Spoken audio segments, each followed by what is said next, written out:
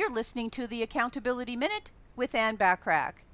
Principle number 2 to help you reshape the way you think and help prepare you to achieve your goals is fear is not an excuse. You know, fear is never an excuse for not taking action. Maybe you're exactly where you are right now because you've been too fearful to step outside your comfort zone. To get where you want to be, you have to feel the fear and move forward anyway. After you take action, you'll wonder, what were you so afraid of in the first place? Fear is only temporary.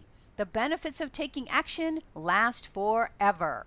Have you ever been nervous or afraid to do something, only to realize your fear was disproportionate to the reality afterward? Tune in tomorrow for principle number 3 to help you reshape the way you think and prepare you to achieve your goals. In the meantime, do you think you might have some limiting beliefs that are holding you back from achieving your goals? If so, download my special guidebook, Are Your Limiting Beliefs Stopping You from Achieving Your Goals? And squash any limiting beliefs you might have.